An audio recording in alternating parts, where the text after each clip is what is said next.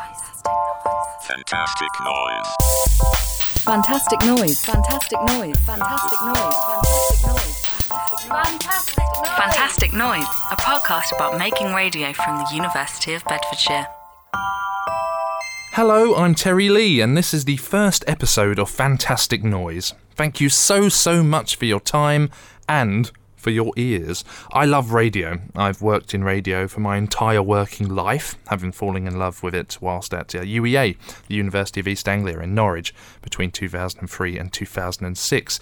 My background is primarily community radio. For 5 years I presented Breakfast and went on to manage Norwich's mighty Future Radio. That was from 2007 to 2014. I have also been a director of the Community Media Association since being voted on in 2013. Now I'm at the University of Bedfordshire, based in Luton.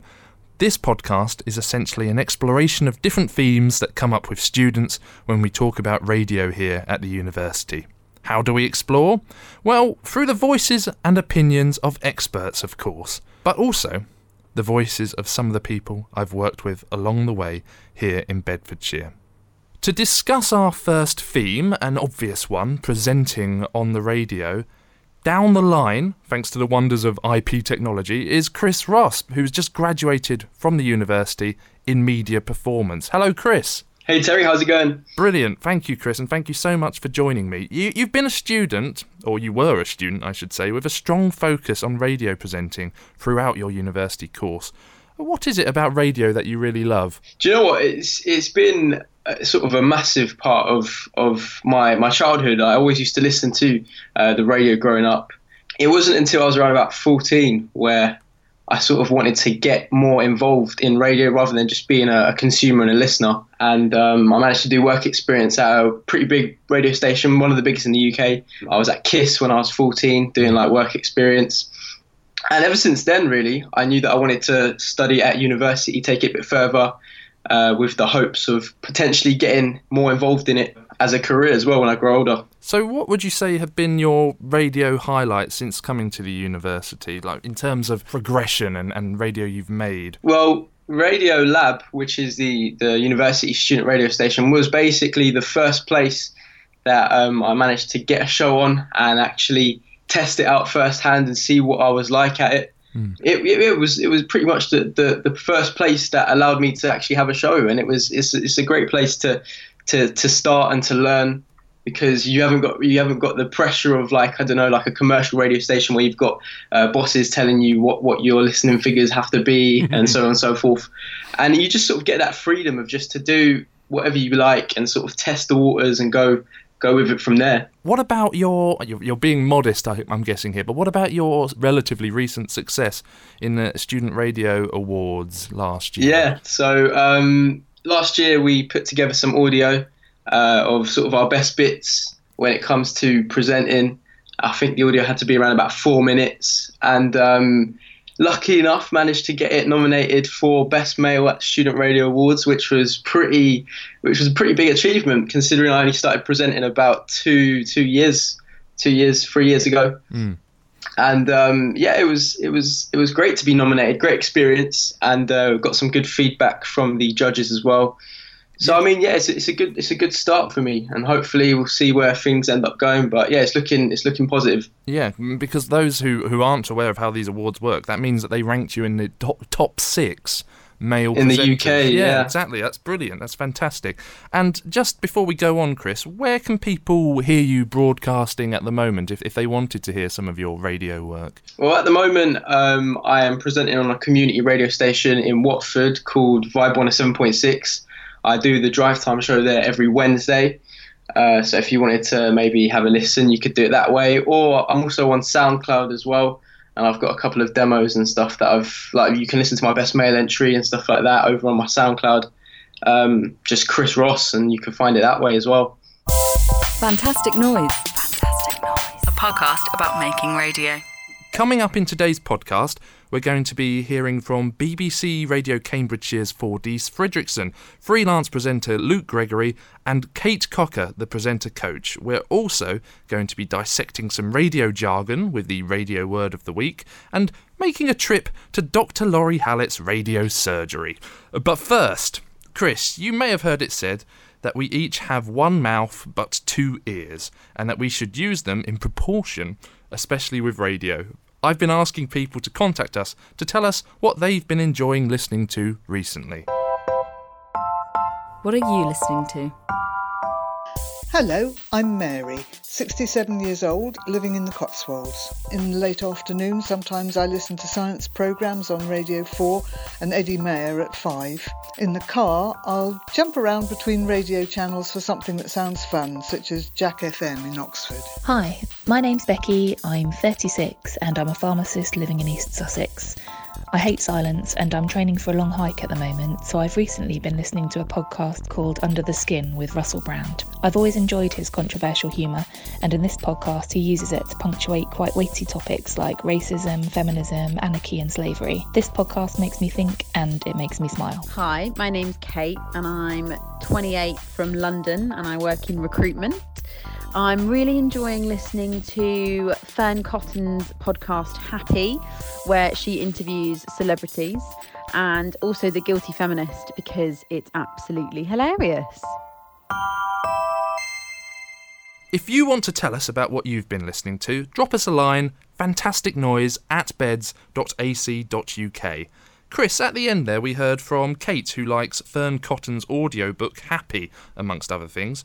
Are you listening to audiobooks or podcasts, or is it all about radio for you? I'm pretty invested in Love Island, and they actually have a podcast where they sort of review the previous night's show. And I've been listening to that quite a bit recently. Okay. And it's really good. I enjoy it. Do you think you'd consider buying a subscription for something like Audible and getting audio books, or do you think at the moment there's a lot of free stuff that you haven't got through? Do you know what? If it's something that comes up that's like of a keen interest of mine, then I don't see why not. If it's a reasonable price, then I think it's definitely worth investing in, because if it's something that's gonna, for example, a book about presenting and how to get better, and if it's gonna improve your career, for instance, I'd say it's a good thing to do. But if it's just like a leisure book or something just that takes an interest to you, then I think it might be worth it as well. Every week I thought I'd share something that I've been enjoying listening to. This week I'm going to mention the Adam Buxton podcast. It's hugely popular. Adam is very funny, he's based in Norfolk and often records the intros and the outros whilst walking his dog in the countryside there. The meat in the middle of his podcast is an interview with a celebrity guest. In May he spoke with comedian Charlie Brooker, and I laughed so much when I listened. There's also lots of silly, surreal songs. It's thoroughly recommended. Have you come across Adam Buxton, Chris? I haven't, but since you've mentioned it, I think I might have to take a look into it a bit more. Well, I tell you what, one of the things I really like about him is that he breaks a lot of radio rules. It's very much a podcast, not a radio programme. There are lots of questionable quality audio clips, loads of long rambling conversations, there's swearing aplenty, and I think it all kind of appeals to me in that way, the breaking of the rules. Fantastic noise! Fantastic noise! Fantastic noise. A podcast about making radio from the University of Bedfordshire. So back to the focus of this podcast, presenting. We're about to hear from Fordyce, who I went to visit at BBC Radio Cambridgeshire recently. She's been presenting radio programmes for the BBC for over 6 years. I actually first met Fordyce over 10 years ago when she volunteered at Future Radio in Norwich. It's fantastic to see and hear what she's achieved since then.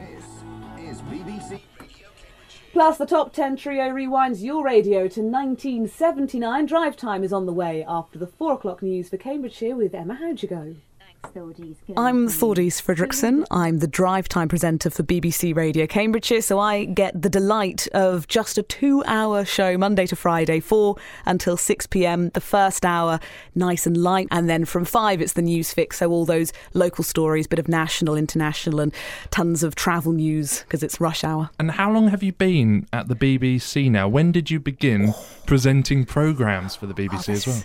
It's a funny one, because my first way into the BBC was from community radio, got some work experience and then just hounded them until I could get some cover shifts. And then soon after that, I secured my first contract, which was for the giddy-inducing 2 hours a week, phone answering on a gardening show.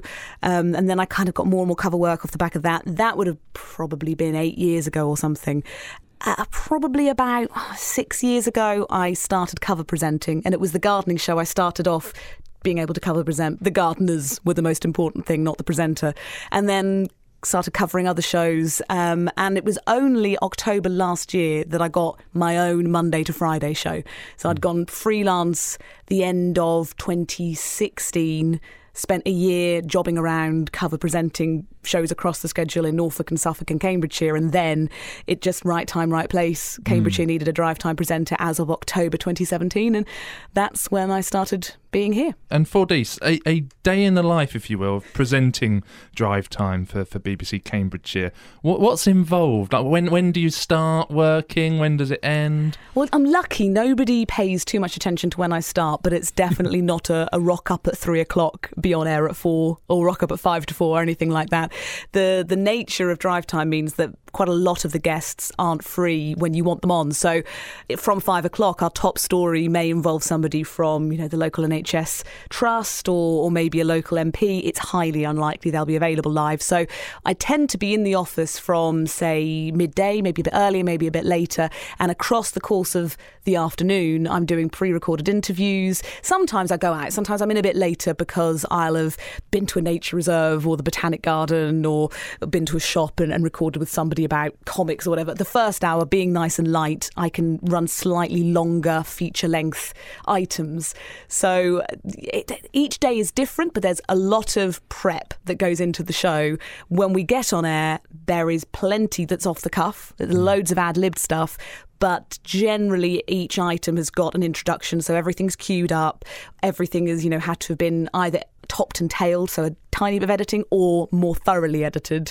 So yeah, there's quite a lot of hours go into just those 2 hours on air. And how many people are working on the drive time show, for example? I think we're quite lucky in that it's not just two of us, but that being said, there's only two of us full-time, and the producer of the show is multitasking to a degree I don't think I could do. So the producer of Drive Time sets up all the news items in the 5 o'clock hour and queues those up and hopefully put some questions in there as well, but they've also got to read the news from 1 o'clock. So they're reading the full bulletin at 1, 2, 3 and 4, also headlines at 4:30 and 5:30, and then through the course of the programme they're having to clip out and rewrite the news based on what the guests have said on those stories. So if hopefully we've got a new top line on the stories from the interviews, they're changing that as well. And then we also have a BA, a broadcast assistant, who answers the phones, gets the guests ready, makes cups of tea, and goes to reception to bring the guests through when they turn up if we've got anybody live. But they're only on from 3 until the end of the show, so we have a 3-hour assistant. Sure. And then just two of us full time. What is it about radio presenting that appealed to you? And when did you realise this was something that you wanted to do? That's a really interesting question.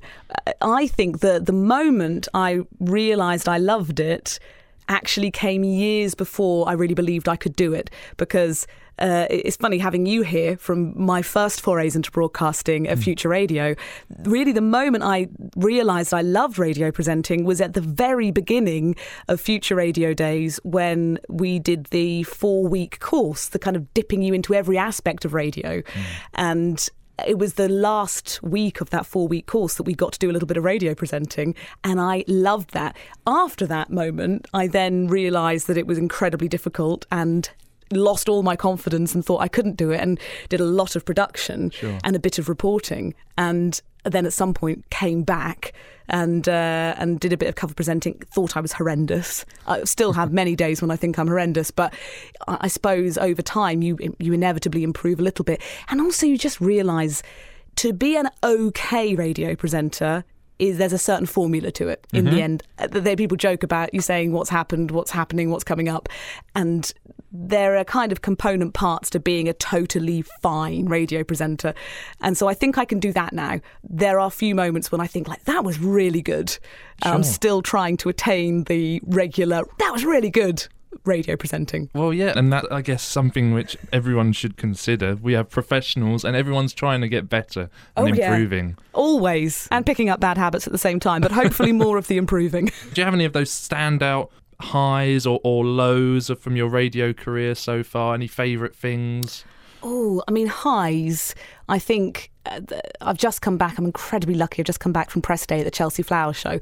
I think most of my highs come from Chelsea because there's a higher calibre of celebrity or interviewee there, and I've bumped into and had very quick chats with everyone from Stephen Fry to Cliff Richard alongside the show gardeners at the Chelsea Flower Show. I mean, I have... Sometimes my favourite moments are talking to totally normal people, but really feeling like you connect. It doesn't happen with a lot of people you interview and also news interviews, you're not really trying to connect too much. I like those long form, sit down, talk about somebody's life interviews. Sure. And there are a few people who really open up. I mean, somebody like Tom Chaplin from Keane fame, he's a very authentic, open up kind of interviewee. Talking to him, you really feel like you're getting down to the real person. They're the moments that stand out for me. I mean, bad moments, they happen quite frequently, just things going wrong. I think you have to start to enjoy things going wrong in live radio and almost sort of try and make them more hilarious and enjoy them as a feature, because stuff goes wrong all the time. You hit the wrong button. Yep. Not recording interviews. There we go. I think that's the worst thing. We've all been there. We've all pressed record and it was actually only on kind of pre-fade rather than press it twice to record. That happened when I was at Future Radio, but it was not a very important interview, and it's happened a little bit later on. But normally I've noticed within a few seconds and then press record and just missed the beginning of an interview or something. But I'm sure it's waiting for me. It happens to people even late on in their careers not recording interviews, but it's a horrible sinking feeling. It's Thordies at Drive Time. BBC Radio Cambridgeshire. With local BBC radio stations, you've experienced a couple now, and their managing editors, they make decisions based on how well you're doing as a presenter. Do you know how they, I guess, make those decisions? and do you get given advice and feedback by the bosses? And what is success for a local BBC station? Is it radar figures? Is it awards? Is it just how it sounds? How do they make those decisions? These are really interesting questions, because I think BBC management is a mystery to most people who work in the BBC at any level. You do get a bit of feedback. Some of it you don't want. I'm sure my managing editor wouldn't mind me saying that my music feature I run, which is only 3 songs long, it's supposed to be, look back at the charts of years gone by, has been further and further cut down from sort of the 50s through to the 90s to now I think we do like the late 60s to the late 80s, just because they've decided it doesn't tie in with music policy. So you do get certain restrictions, you do get bits of guidance. That being said, my show format was very much my creation. I was allowed to do what I wanted as long as, we had news after 5 and things like that. And a certain amount of it is malleable. We're still figuring out how much news we want after 5, because obviously that's our remit. But at the same time, listeners seem to like there being some music in there. So you sort of ebb and flow and change. They do respond to listening figures, which I find quite interesting with local radio, because in the end, we're sort of fulfilling this brief. And it's quite hard to necessarily then compete with the likes of Radio 2 or Radio 4, who are doing such specific things, or Heart or any of the commercial stations. But listening figures do have a part to play. And in terms of how success is measured, it is about listening figures and awards. But I think so much of it is an editor being on your side and feeling some sort of investment in you. And this is probably some of my biggest advice for people who go into radio is, if you're at a station and you don't feel like anyone is invested in your future, then you might need to go somewhere else. Quite often the station you start at and you learn loads at and you really make leaps and bounds, if you want to go the distance, you quite often have to leave, because you need somebody to see you as a star. You need someone to see you as talent and to kind of pick you out and then be right behind you because they've picked you, if you see what I mean. Certainly that's what I found, and various friends of mine have found the same thing, that the station they started at, you're always the work experience. Sure. Who's just learned a bit. That's good, and some good advice for people as well that are maybe thinking about radio broadcasting in the future. I've noticed that your CV now isn't just restricted to radio presenting. You're also making videos, writing articles, on stage. So is this because you want to do other things, or because you're worried about the future of radio, or is it a tool to get more radio listeners, or is it something else? To be perfectly honest, I think part of it is because when I wanted to be seen as a presenter, you kind of want to big yourself up as much as possible. Some people are better at this than others. I've always found I'm a little bit rubbish at it, so it was a conscious effort. But certainly when I wanted to be taken seriously as a presenter and to be hired as a presenter, I wanted to make a really good website that said I did as much as possible. And I have written articles which that sort of came about more organically than me hunting them down, because a lot of this work's hard to find. Voiceover stuff, I put myself as a voiceover artist, but it's generally stuff I've done within the BBC. And I could do voiceovers, but that's, again, quite hard work to get, especially if it's not your focus. So, and the videos and things, a lot of it's happened organically. I do think it's good. And particularly in radio, I think if you've done some telly or you've done some videos or whatever, there's a certain air of mystery around it. And it's never a bad thing to put it there on your CV, or to put anything on your CV. Just big yourself up as much as possible, because if you walk the walk and talk the talk, particularly the latter, in the world of radio and probably beyond, people just take you more seriously. Yeah. They don't know. We're all getting away with it. But you're not lying. That's the thing. It's not a lie. It's just you're saying things which maybe you think, oh yeah, well I have done that, and I can say I've done that. I can say I've done interviews, and I know how to edit audio, and I know how to use this software, and you don't necessarily think of it as a big thing. So yeah, that's put it all down. Put it all down. Brilliant. So Fordis, we always ask our guests this: what are you listening to at the moment? Are there any presenters or radio stations or programs or even podcasts that have got your ear? Do you know, I absolutely love podcasts, and I don't get as much time to listen to them as I want to. And there are loads of great ones I've loved. But I'm slowly getting my way through, and this is probably the last thing your people want to listen to, but the Fortunately podcast, which is Jane Garvey of Woman's Hour fame on Radio 4 and Fee Glover, who does the Listening Project, etc. And they're really good mates. They swear a bit, not as much as I'd like and probably as much as they'd like, but it is very podcasty, and they talk about radio. And I suppose as a radio person, I love how much they talk about their history in local radio and starting at the beginnings of 5 Live, and they're quite irreverent about the BBC, which most of us in the BBC quite like, and they have some great guests on. So I'm way behind because I'm working my way through it chronologically, but I think there's a lot of insight there, and they talk to some top people like Jeremy Vine and Greg James, and they sit down with them and you get insight into their lives as well. So I think from a radio point of view, that one's there's a lot to give. It's got a lot to give, fortunately. Fantastic Noise. Fantastic Noise. A podcast about making radio. Chris, as someone who's looking to get established in the radio industry, what did you take from Fordis there? I think the most important thing that she sort of covered was that you don't just rock up to a radio show. Like, it's much more than, say, I know she does a 2-hour radio show, but it's way more than that. You're on the look for content sort of every single hour of every single day of the week. So it's, like she said, it's more than just a 2-hour radio show. She's constantly on the look for content. Her drive show is around about, 5 p.m? Yeah, well, it's a 4 till 6, I think. 4 till 6. So she said that she gets in around about midday to do like pre-recordings and speak with her producer and do the prep for the content for the show. So you don't just sort of turn up 10-15 minutes before the show and then just put the mic up and start talking. There's a lot of work that goes into it throughout the day. Yeah, and one bit that really stood out for me, Chris, is when she was talking about the feeling investment in your future. She said if you join a station sometimes and it's hard to escape being seen as just the work experience person that's being paid for a few hours. So that's why she moved on from her initial BBC job. Listening to that and thinking about newcomers, is that advice that you might take? I know it's difficult to say when you're starting at a station where you're thinking about moving on to the next place.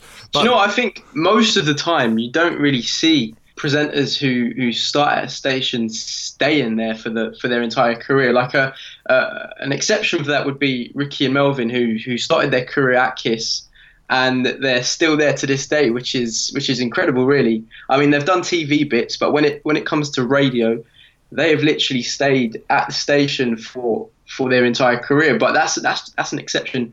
Most of the time, you often see radio presenters having, say, like 2 or 3 years at a station before they move on to another, and I think it's just a cycle. That's the way radio works. And you mentioned there about Ricky and Melvin, who are, of course, University of Bedfordshire graduates, but you also mentioned their TV work. And in the conversation with Fordyce, we did talk about her CV, which is online, with the other things that she has there.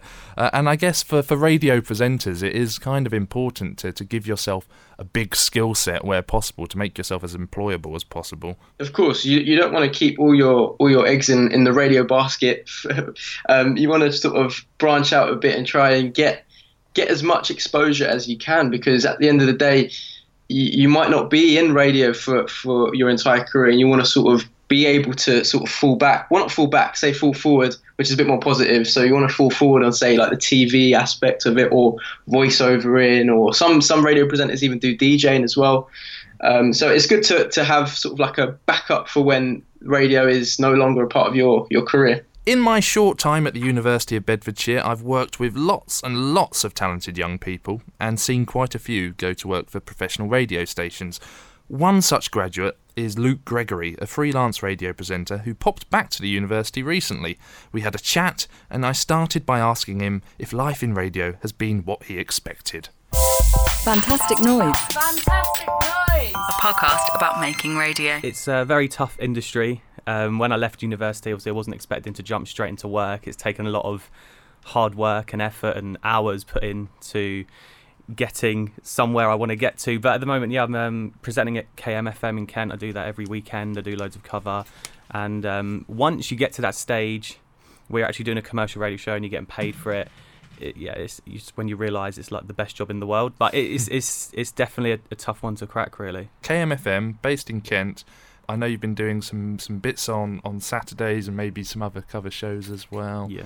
Do you think the world of commercial radio, from your experience, is it what you expected it to be when you were studying at the university? Yeah. No, I think it is. It's tougher, and there's a lot more pressure on you to do well. And obviously, when Radar results come around, it's a big thing for the company you're working for, so that can kind of maybe play on your mind sometimes. But normally, if you just like believe in your content, believe in what you're saying, know what you're talking about and the music, and know your audience, I feel like it's not that much of a step up. But you just got to make sure that you are really focusing on the listener at all times. That's interesting. You mentioned Radar and the pressure of Radar, which, particularly for commercial radio, it must be such pressure, because that's the listener figures, and of course the number of listeners kind of helps with their advertising revenues, and you're kind of, as a presenter, responsible for bringing in those higher listener figures, getting more advertising revenue hopefully as a result.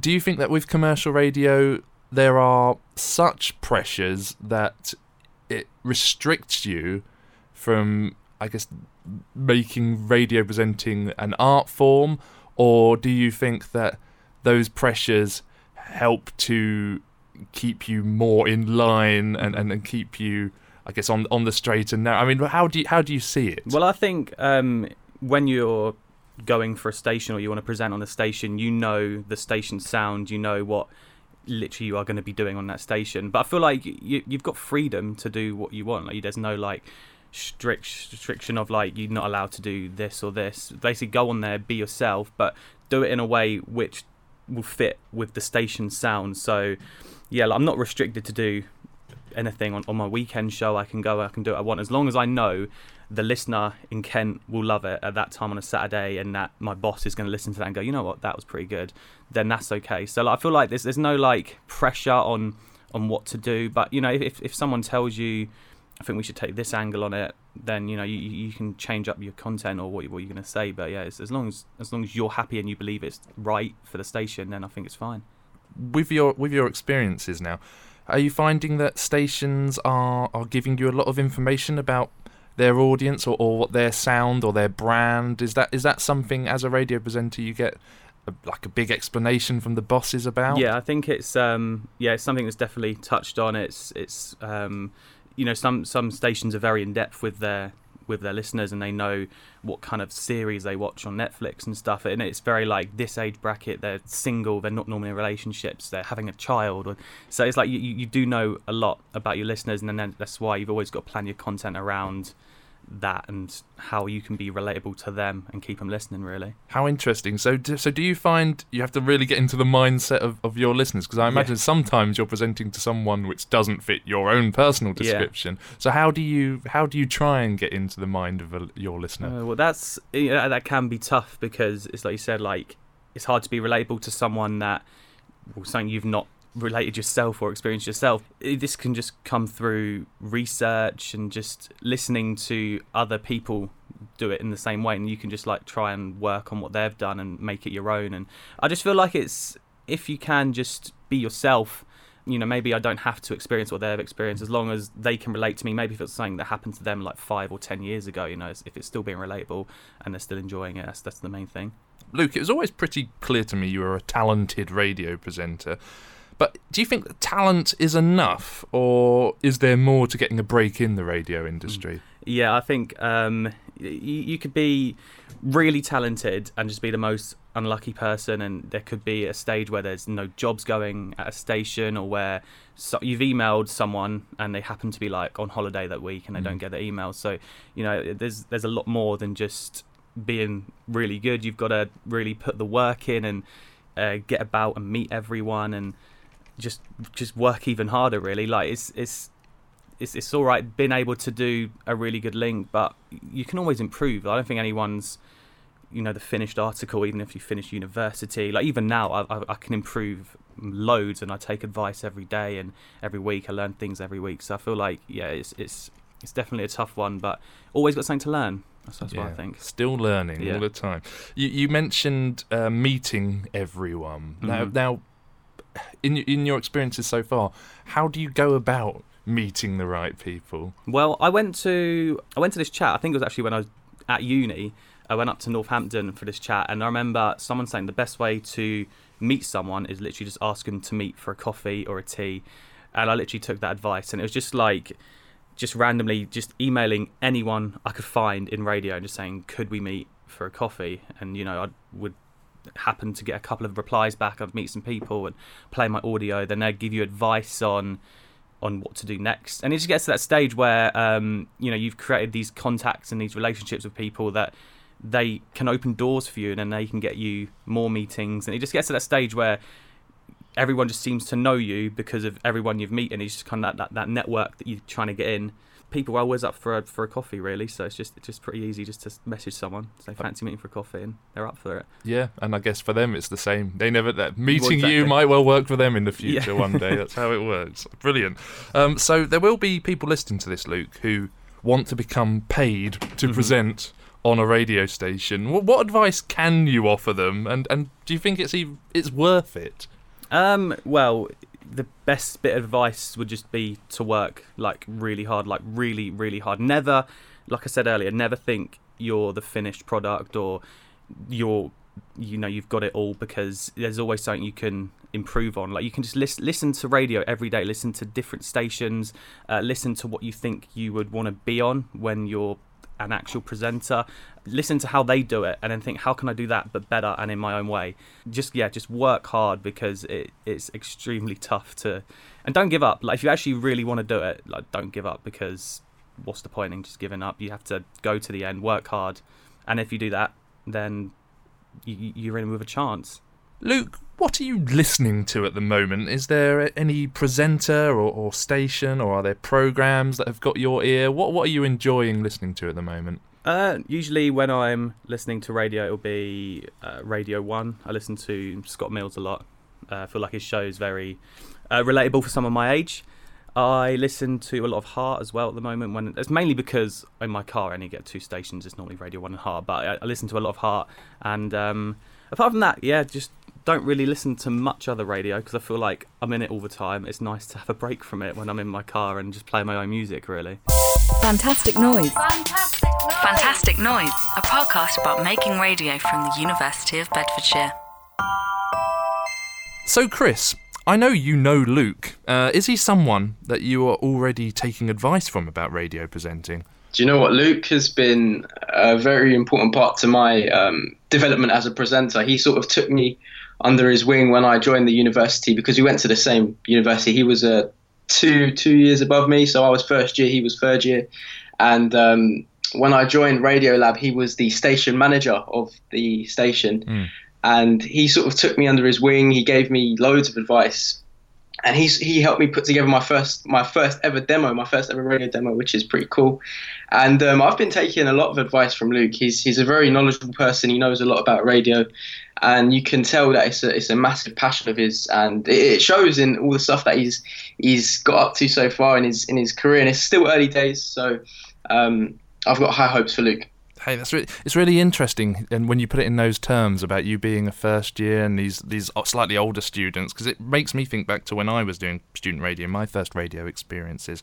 And I should probably give a shout out to Simon Williams, who was my station manager when I first joined Livewire at UEA in Norwich, and he now works for Radio X with Johnny Vaughan on the Drive Time show, funnily enough.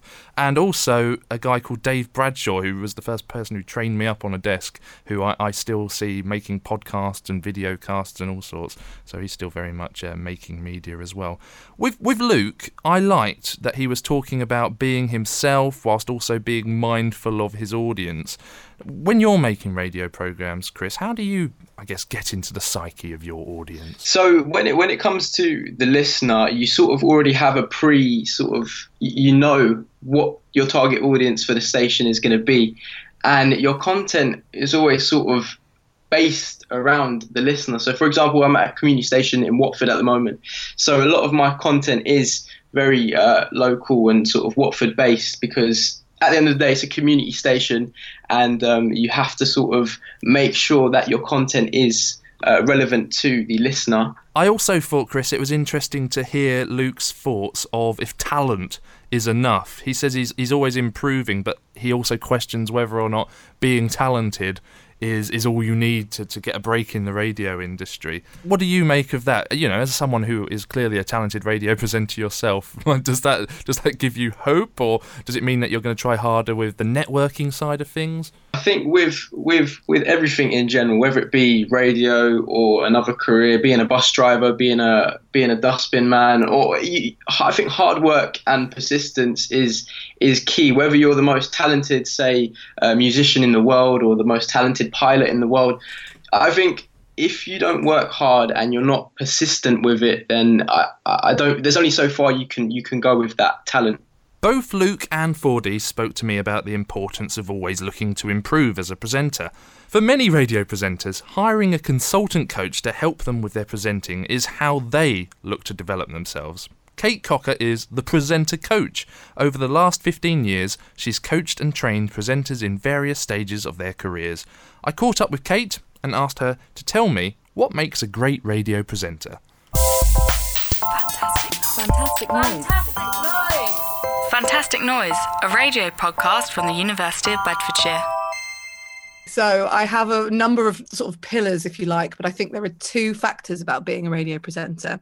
One is that you have to be the host. So you have to work to make sure that you are never confusing your listener. That is the number one rule. In fact, that's probably the answer to your question. What's the one most important thing? Never confuse your listener. But the two things that you have to do that, I think, are one, be a great host. So that's do the nuts and bolts part of what being a great host is. Two, bring yourself to the table, be vulnerable, be entertaining, be fun, be prepared to expose things about yourself that make you human, and then you can really connect and engage with your audience. When you say confusing listeners, in what way might a presenter confuse their listeners? Well, you can confuse your listeners in a number of ways. So if you're not clear for things, it's things like not being clear who you are, what you're doing, where you're going. It's about getting lost in a story. So if you confuse your listener by losing the point of what you're trying to say. Detail and it gets boring. Running off point gets confusing. I worked with someone recently, actually, who used the word but instead of when they were thinking, and it was really confusing. So she would, because the word but implies that you're going to say something different to what you've just said. So listening to her going but after every point that she was trying to make was a really confusing process. And the reason that you don't want to confuse your listener is that if your listener is confused, that is the most likely reason that they turn off. I get that. And verbal tics and saying but instead of I mean, if I was to listen back to myself more, I would be editing bits of me out constantly, I think, because I am guilty of that as much as the next person, possibly why I moved into radio management rather than the presenting side of things. Who knows? I think I do have something to say about that, though, that I think that the odd makes you human. To makes you human. I think the thing with tics is that when you're doing them all of the time, they become distracting and people hear it. So some presenters have they breathe in like that. And if you latch onto that, then that's all you hear. So it's about making sure that you are in control of those crutches, I suppose, that you use regularly. Do you ever listen to presenters on radio getting paid to do this job and think they need help and yet no one's giving them the right advice? I tend to hear presenters and go, God, just one session, and that would iron that bit out. I tell you what I hear that draws me to someone is that when I hear them being nervous or I hear them not fully confident in what they're trying to do, that's when I go, one session, I could change that, and then they would be amazing. I guess there's always something to work on. That's what makes radio addictive, I think. When you're making it, there's always a tiny step further that could make it better, or a tiny step further that could make that content amazing. I work with someone who just comes and pops back to me probably once a year, and he goes, it's always good to keep going. And he's been in the industry sort of 20 years, and he just believes that you can always get better, or, there are bad habits that you form that you just need to get knocked out of you again. And radio draws that type of person, really, that you just want to make it better all the time. How can I make that better? How can I do that better next time? I guess that might be because of the 24/7 nature of it, and that you're only as good as your last link, I work with lots of students who want to make radio programmes, and a common issue is that these students find it easier to present a programme with a friend. Arguably, they proceed to forget that they should be talking to listeners and not each other. Is this an issue that crops up professionally as well? And is there a line where you can talk to a friend on the radio or talk to someone else in the studio and get it right in terms of addressing the listener at the same time? You have to remember as a co-host that you're presenting side by side and not to each other. You're presenting, Ant and Dec don't present to each other. They present to the audience and enjoy being stood next to each other while they do it. I think that's the same for radio. It's a really common thing that at a student level, or when you first start doing radio, you feel like it's a lot easier when you're in with someone else. And the reason it feels like it's a lot easier is because it's really weird talking to yourself in a booth and no one's responding. And you get the same feeling when you do Facebook Lives or Instagram Lives. You're just talking to this camera and all you'll have for comfort is your own face. So there are a number of techniques that you can use. I think little tips like, you might want to put your own face in front of you. You might want to put your Facebook or your phone on you and just press record so it feels like you've got a face looking back at you so you get a response. Okay. That's when you're on your own, that is. Or Clint Boone. I used to work with Clint Boone. He used to have a picture of John Peel that he used to talk to. Brilliant. So, people have pictures of presenters or friends, or some people take teddy bears in just to help that feeling of A, talking to one person, and B, feeling like you're getting a bit of a reaction, because that's the hardest part, I think, is sitting in that booth and not knowing how people feel when you're speaking. But I would say that recently I've noticed with a few people I've worked with, my husband being one of them, he's finished doing his breakfast show and then gone into a solo show. And it took him a good 6 months to work out how to do that. Because with the breakfast show, he was paired with his friend and they loved creating content together. And he then went into this solo show thinking, right, I'm going to be able to create this content that's of this certain level. And he just found it really hard because he was on his own. He didn't have a producer or anything. For a long time, it kind of stuck with him that, he wasn't making as good a content because he was on his own. So it's not something that just is isolated with people just starting out in radio. The biggest thing is that essentially you need to be a solo voice on radio because that's the way you're more likely to get a job these days. Like paying for pairs doesn't tend to happen unless you're exceptional. And the best duos have formed because they worked together probably as producer-presenter to start with. Yes. Not as a duo to start as a duo. So it's a relationship that's built over time. So my point is that I think at a student level, try and do the shows on your own, because you can always pair up with someone once you've got the skills. It's harder to build your own skills if you're just talking to your mate in a room. And it's not easy for a listener to be involved in that. Kate, not everyone who wants to become a professional radio broadcaster is going to be lucky enough to get a job doing this. Do you think the practice of radio presentation is useful for other jobs and roles? Is it worth pursuing for other reasons? The skills that you'll learn as a radio presenter are essential in real life. I'll tell you the story of a podcast that I consulted on, which was professional broadcaster with two friends from the rugby club. So two friends from the rugby club come along. One's a quantity surveyor, one's a independent financial advisor. Neither of them had done any radio before. After 6 months of doing it, the quantity surveyor says, I really enjoy doing this podcast. Once a week, I have to really think about how I form my opinions and how I'm communicating them. And he said, and it's made me better at my job in pitching ideas, in having conversations and being able to get where I need to go. So improving his influence. Radio teaches you the art of storytelling. It teaches you the art of communicating a point. It teaches you to be really clear. And I now spend a lot of my time going into businesses and teaching them how to do that so they improve their pitches and everything, and interviews and storytelling and interviews and things like that, because of what I've done in radio and because of the 20 years I've spent teaching radio presenters how to do it. I always think of radio presenters are like the top line communicators. They're at the sharp edge of communication. They've got like 10, 20, 30 seconds to get you to know them, like them and trust them enough that you'll listen for the next 15 minutes. Because that's a radio presenter's job, right? Your job is to get your listeners to listen for another 15 minutes. Whether that be the next 15 minutes or another 15 minutes that the audience samples later in the day, doesn't matter. The radio presenter's job is to get you to like that radio station and form a connection with that radio station so that you come back. You're doing that in a really short space of time. So you really have to craft those links really, really well. That's if you're a music radio, of course. So that's what I then go out into businesses and teach. So to say it's absolutely hands down transferable, and you'll find yourself in a really good place if you practice that level of communication. Kate, you've produced an online course based on how to become a great radio presenter. Can you tell us a little bit more about that?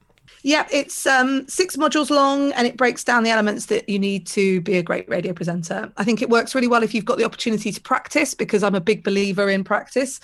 Obviously, that practice can be on your own in a room where there is no one actually listening and no radio being broadcast. It covers how you think about your listener. It covers how you prep your show. It covers where you get your content from. It covers how you structure your work. It covers how to boost yourself via social media. It covers a little bit of vocal tone work and how you can use your voice or correct some of those easy mistakes that people tend to make. It's a real bumper, in-depth course. I'm really proud of it. I made it when I left working in radio full time, and I captured all the things that I'd learnt. And it was one of those things where I could have sat down and written a book, but I'm not that patient. So actually sitting in front of a camera and telling you my stories and talking about how it's done, I think was really fulfilling for me. And it's created, I think, a really lovely course that can give you some real basics and depth and understanding. So earlier I mentioned that it's the presenter's job to make sure that your listener comes back for another 15 minutes. And in the course, you'll find out why. So if you just go to my website, go to presentercoach.co.uk, on there, you'll get a little pop-up that gives you the first module of my course completely for free. So that's all the listener stuff completely for free. So it's how you don't confuse your listener is basically what that is. Then there's the option to buy that and everything. But if not, you can get onto my mailing list, and I'm regularly updating that, and there's content being put through that as well. So go ahead and come find me.